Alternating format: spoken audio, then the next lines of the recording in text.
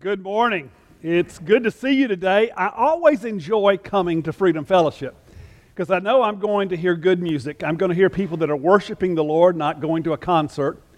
I know that I'm going to meet people who love the Lord and love one another, and by your actions beyond Sunday morning are loving your neighbors. So I know that it's going to be a good morning of worship when I come. And I look forward to being able to share with you today a message that God put on my heart the last day of last year. First time in my entire life, in 66 years, 48 years of ministry, that God gave me a message on the last day for the whole next year. It was just for me. I never intended to share it with anyone. But I found out everywhere I go, it's a message that most of us need to hear. And I'll invite you to turn in your Bibles to Isaiah chapter 43. We're going way back to look at a word that God spoke to his people that's just as real and relevant today. Isaiah chapter 43, we're going to begin in verse 18. That passage will be on the screen, and the title may seem a little unusual to you, Flying Through the Desert on a Trapeze, but you'll see that in a minute. So let's read God's word together. Verse 18, forget the former things, do not dwell on the past. See, I am doing a new thing. Now it springs up. Do you not perceive it? I am making a way in the wilderness and streams in the wasteland. The wild animals honor me, the jackals and the owls, because I provide water in the wilderness and streams in the wasteland to give drink to my people, my chosen, the people I formed for myself, that they may proclaim my praise. Would you pray with me? Father, this is your word. It is true, it is truth, it is life. It helps us to know you, to know your will, and to know your ways. So, Father, by your Spirit, through your word, speak to us what we need to hear as your people to live on mission with you for your glory. Change in us what you need to change, Father, so that when we leave this place today, we will walk a little closer with you than we did when we came in. And when others look at us, they will see Christ in us, for he alone makes the difference in us and in this world. Oh, Father, how our world needs Jesus. May they see him in us this week. In his name I pray. Amen. I'm convinced that there's three kinds of people in the world. There are those who long for the past, and they say something like, boy, those were the good old days. You ever looked back and felt that way? Well, there's another group that says they live in the present, and they'll say, it doesn't get any better than this. My grandson is soon to be 10 years old later this month, and he says every day we do something together and say, Papa, this is the best day of my life. And one day he said, Papa, what was the best day of your life? I said, I don't know yet. He looked at me kind of quizzical. And he said, what do you mean? I said, well, I haven't lived my whole life yet. The best day may yet to become. Which leads me to the third group of people. There are those who look to the future and they say the best is yet to come. Now, which of those three people represents you and your outlook on life? Do you look back and say, well, those were the good old days? Or it doesn't get any better than this? Or the best is yet to come? What about your relationship to the Lord? Which of those statements describes where you are with him? Was your walk with the Lord in the past more real and rewarding than it is today? Or are you content with your relationship with God right where it is today? It couldn't get any better than this. Or do you desire a closer, more intimate, deeper walk with the Lord where you say to him, as I say to my wife quite often, honey, I love you more than yesterday, but not as much as tomorrow. Do you really believe that in your walk with the Lord, your relationship with him, that the best is yet to come? That God has even better things in store this side of heaven? We know that when we get to heaven, it'll be wonderful. But what about this side of heaven? I want to talk to you about that today because I believe that God wants you and me to have a fresh encounter with him that will lead us to experience his presence, his power, and his peace in life-transforming ways so that every day we're walking a little closer to the Lord. And everyone around you will know it. You may be asking God to change something in your life right now. How many of you are praying for God to change something or someone in your life right now? A situation, a condition, a problem, an issue. Most of us throughout our life are always praying for God to change something so that our life will be better.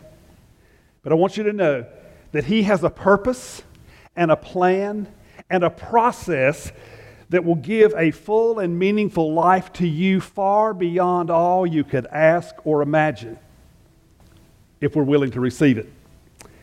However, as we see in this passage this morning, sometimes the journey may be surprising, and your journey may be as life-transforming as your destination. Look at verse 18. He says, "Forget the former things and do not dwell on the past."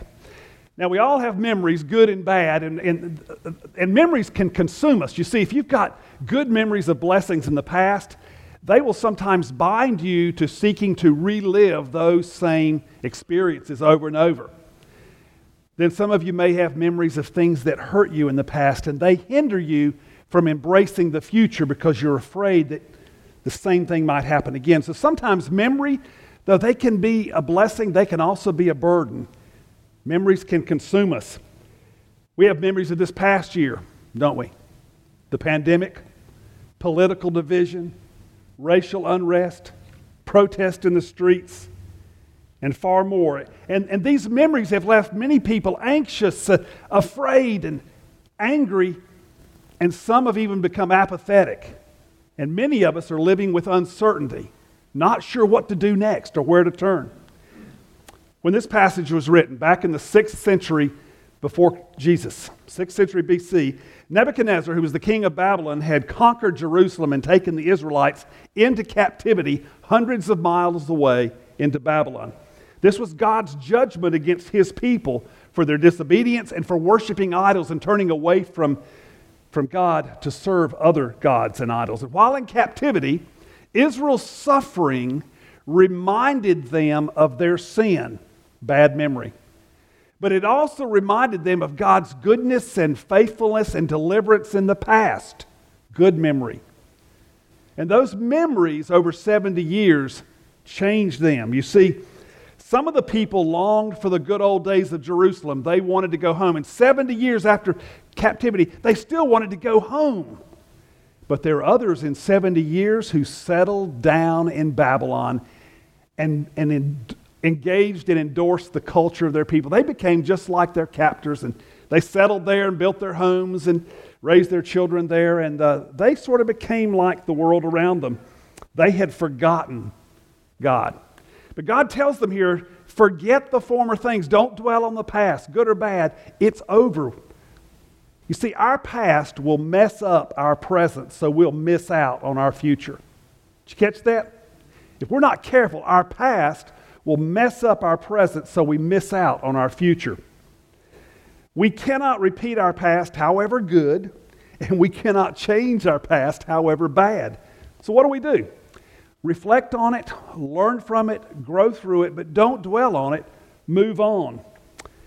The past 18 months have been so challenging in so many ways for many of us, I'm sure. This COVID pandemic may have affected you, your health, your job, your loved ones, a number of things that could happen. And the rhetoric in the media and the social media all around us has been giving us chaos and confusion. We just don't know what to do sometimes. You and I have to be careful who we listen to. You ever catch yourself sometime hearing something on the news or reading something on social media and your whole attitude and thinking changes? We have to be careful who we listen to. God's people need to hear God's voice. We need to be careful of all the voices around us that we're sorting through and listening for that still small voice of God that's speaking to you. Don't let the events of the past year and the noise about our current situation. I was talking to Chris earlier. It seems like the past 18 months it's been one thing after another. Here we are now in the conflict in Afghanistan, not sure what's going to happen tomorrow and this week. As if a pandemic wasn't enough, now we got another wave called the Delta variant. It just something every day. Don't let the events of the past year and the noise about our current situation diminish your faith or divert your focus from God's purposes and plans. God is at work. He is up to something. Can't you see it? And don't let your memories destroy your dreams. Look to God's activity around you. Look at verse 19. He says, "See, I'm doing a new thing. Even now it springs up." Don't you see it? Don't you get it? Can't you see what I'm doing? God is always at work all around us. He's always doing a new thing, but you and I are so busy focusing on the old things that we miss the new thing that God is doing. We're looking the wrong direction. We have to let go of the past in order to take hold of the future. We have to be willing to let go of old ways and old memories and old traditions in order to see the new thing God's doing. I have been recently diagnosed with a condition that's very troublesome to me, and I hope you never have to deal with this. I didn't think it would happen to me. Burger King syndrome. Yeah. It just crept up on me all of a sudden here. You see, I want it my way. I've discovered as I've gotten older that I have personal preferences and personal convictions that convince me that my way is right and the best way, and I want it my way. Please don't ever let this creep up on you. I look around. I don't think it's in this room yet, but don't let it happen to you. Burger King syndrome is an awful thing, and but you see, this attitude has even crept in the church because many churches, I'm sure not this church, but many other churches deal with this syndrome. And here's why I think it is. The world is changing so fast around us, and we have no control over it.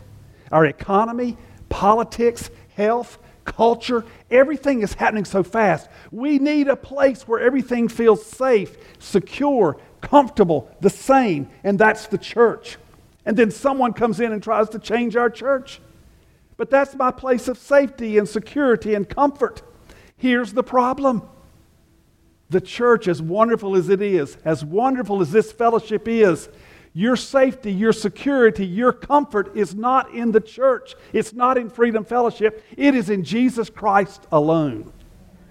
And I think a lot of folks have put their hope in their church, not in Christ. Your church can be gone tomorrow in many ways, but Jesus will never leave you or forsake you. The Bible tells us that Jesus is our anchor in a sea of stormy change. So let's hold on to Him. You know, God has called us to change. In fact, His ultimate purpose for your life, my life, is to transform us into the image of Christ. He wants us to become just like Jesus.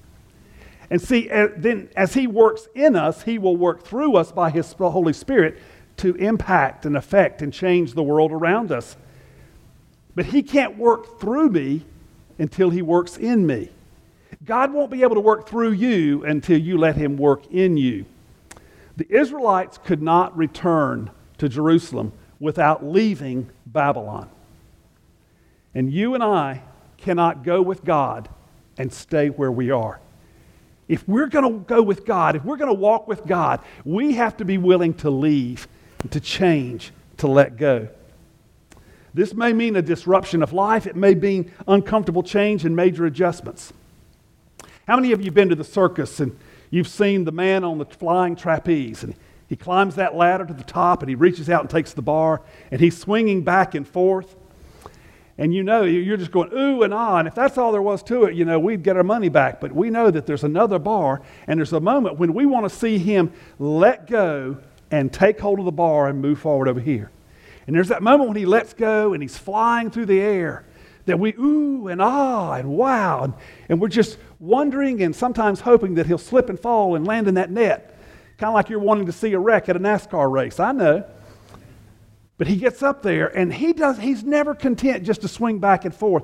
He really wants to move forward, but he knows in order to move forward to the other side, he has to let go, but he must let go at the right time, because if he lets go back here, he's gone. But the other fear is that even if I let go at the right time, there's a moment from when I let go to I take hold that I'm holding on to nothing. How many of you have ever felt in your life that you were holding on to nothing? Praise the Lord for that time. Why? Because it's in the times when you are not holding on to anything that you must trust in the one who holds on to you and will never let go. It's in those times of life that God builds your faith, makes it stronger, makes it easier to let go the next time because you know the one who held you last time will hold you again.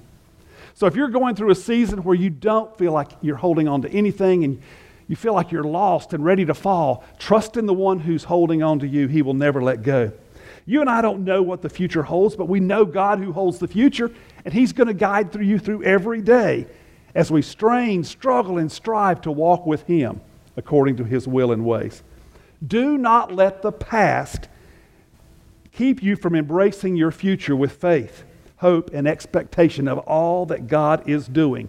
I truly believe that in Christ, the best is yet to come. So don't settle for the long ago days, and don't settle for the life doesn't get any better for this. Really believe that in Christ, your best is yet to come. Look at the rest of verse 19 there. He says, I'm making a way in the wilderness and streams in the wasteland. See, God's deliverance of His people after 70 years of captivity would require them to cross hundreds of miles of desert going back to Jerusalem. It's a wilderness.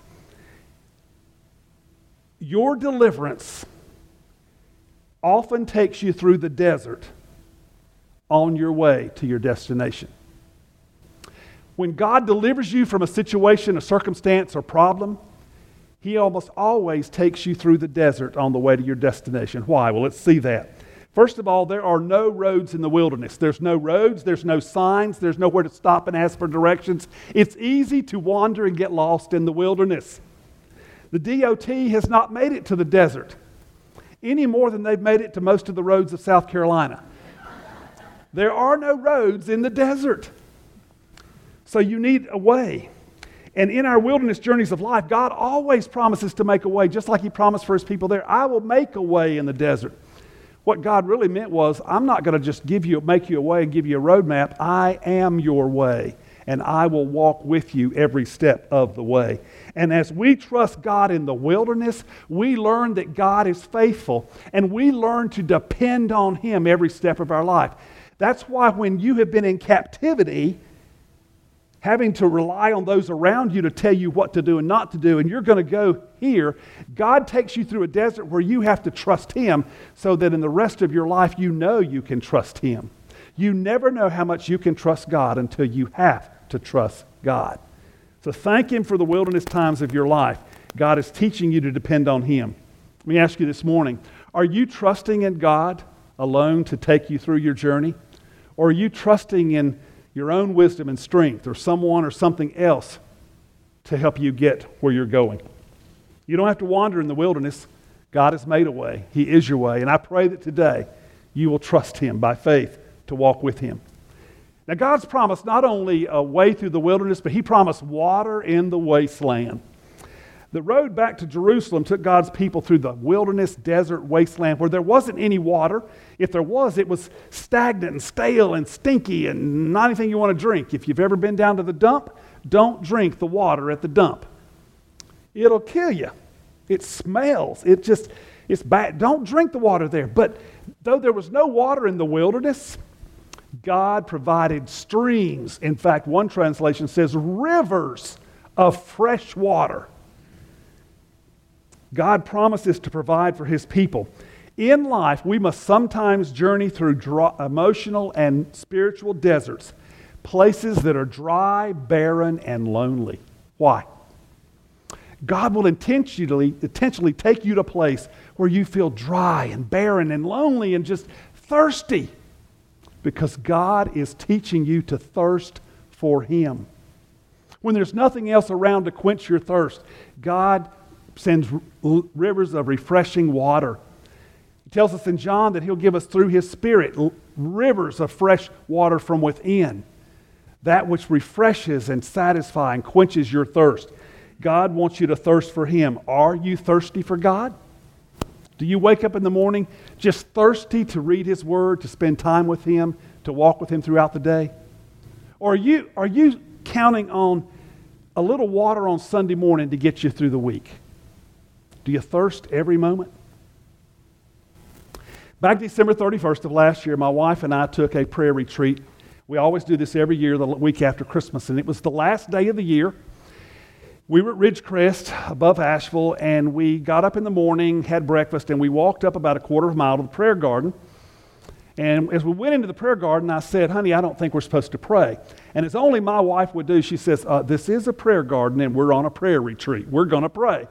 And I said, honey, what I mean is I don't think God wants us to talk right now. Can we just sit for a few moments? So we found a bench by a stream in the woods on a crisp, cool winter's day. We sat there for about 15 minutes, and then I said to Crystal, did you hear that? Hear what? Well, what did you hear? Well, all I've heard since we've been sitting here is that stream. I said, exactly. We've been sitting here for 15 minutes, and that stream has not stopped flowing. And the water tripping over the rocks has not stopped making that peaceful sound. Yet 20 minutes ago when we were back in the hotel, we didn't see the stream. We didn't hear its sound. In fact, if we had not been here before, we would not have known there was a stream here. And this is a parable for how most of the world sees God. You see, most of the world is no more aware of the existence of God than they are the existence of that stream. And they've never seen God work in their life any more than they've seen that stream move. They've never heard God speak to them any more than they've heard the sound of that stream. We had to adjust our lives to leave the hotel, to walk up the hill, to be in the presence of the stream so we could see its work and hear its sound. How can we, in this next year, adjust our lives day by day to always be aware of the presence of God, to see His work in everything around us, and to hear His voice speaking to us? What difference would it make in your life if day by day you were aware that you were in the presence of the one true living God, and that everything that happened around you, you saw God at work, and you could hear Him speaking to you? Do not be afraid. Do not worry. Do not be anxious.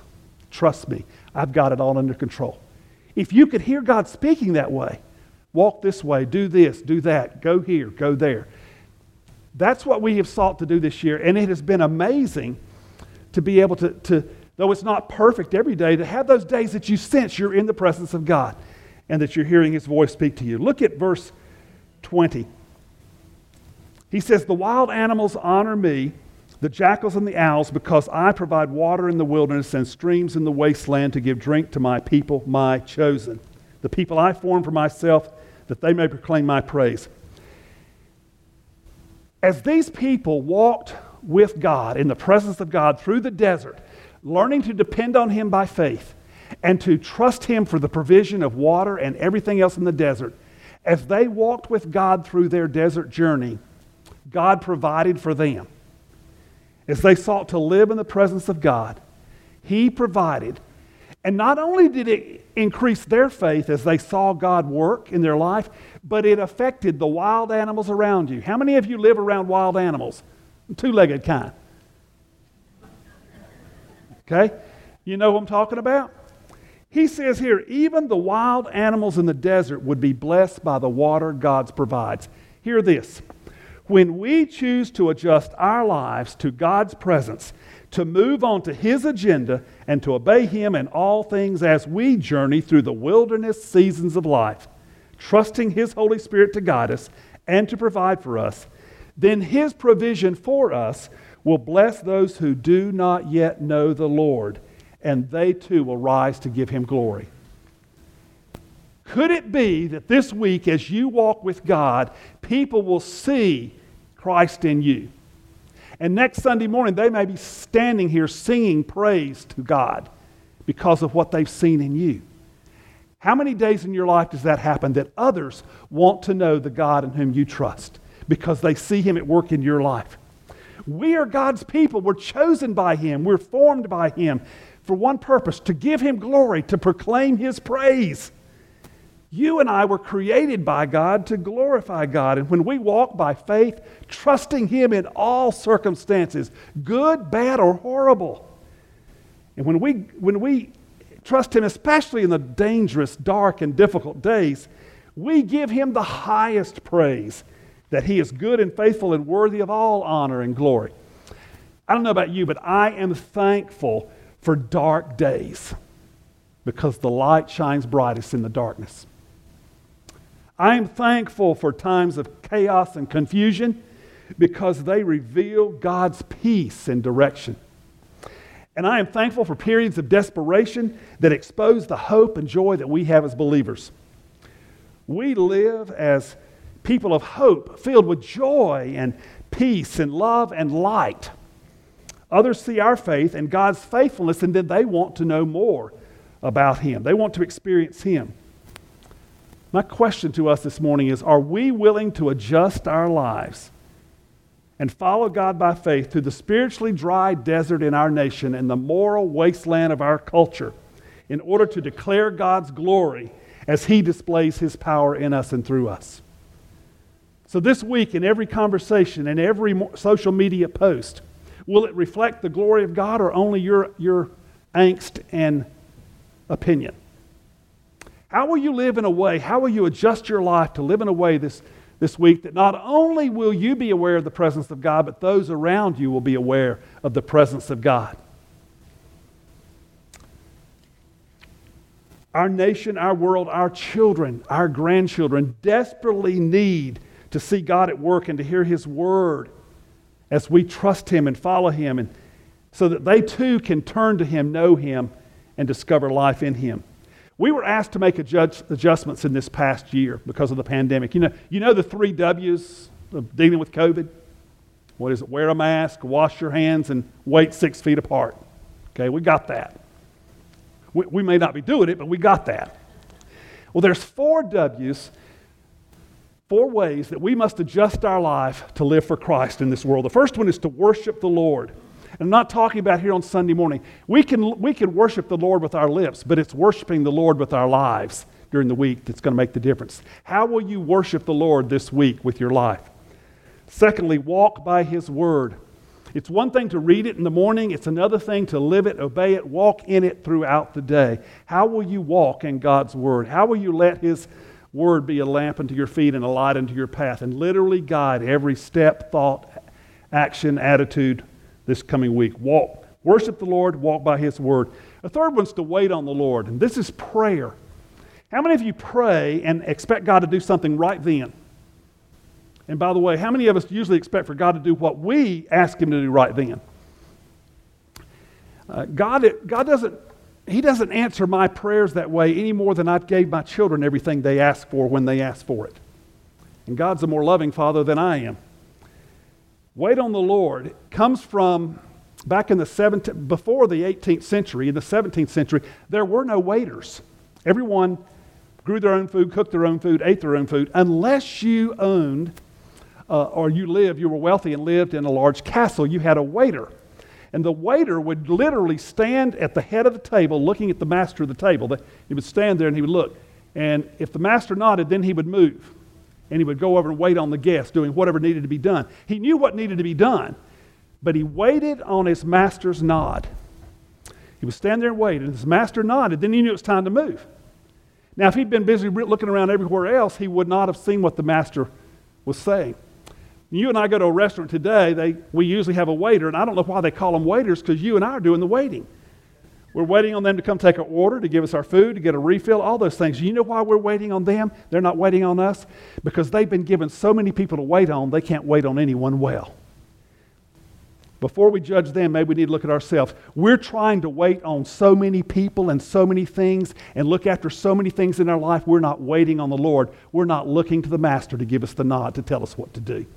Wait on the Lord means pray and wait and watch to see what He says. Fourth W, witness to the world. I want to know this week, when people look at you, how much are they going to want Jesus? I'm not talking about going up and just, reciting the 4 spiritual laws or the Roman road to someone. When people witness your life, will they see a witness for Christ and want to know Him? How do we live in that way? What adjustments do you need to make in your life? What thoughts and attitudes and desires and habits, behaviors and relationships need to change in your life? They're there. You probably know them. I know what needs to change in my life. That's what I want to leave you this morning as I ask you to stand just a minute, is to think about that question. What needs to change in your life? Let's stand together and let's just take a moment to focus on that as we close and bow our heads. Think about this. When we return to God and allow His Holy Spirit to adjust our lives and seek to live in a right relationship with Him through faith and obedience, He will bless us and those around us and bring spiritual awakening to our nation. The change around me depends on the change within me. There's not a one of us here today that knows our nation, our world does not need to change. But we will not see the change around us until we see the change within us. So as we close in these moments, you just talk to the Lord about what He wants to change. And would you dare to give God permission as if He needed it? Would you dare to tell God, do in me whatever you need to do so you can do through me whatever you want to do? Father, you have spoken to us by your word and by your Spirit. And I pray that you will help us to see your work around us, to hear your voice speaking to us, and that we would adjust our lives to be in your presence day by day, so that those who are in our presence will be in your presence and they'll want to know Jesus.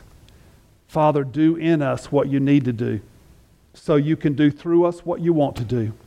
And as you change us, change the world around us. For your glory, in the name of your Son, I pray. Amen.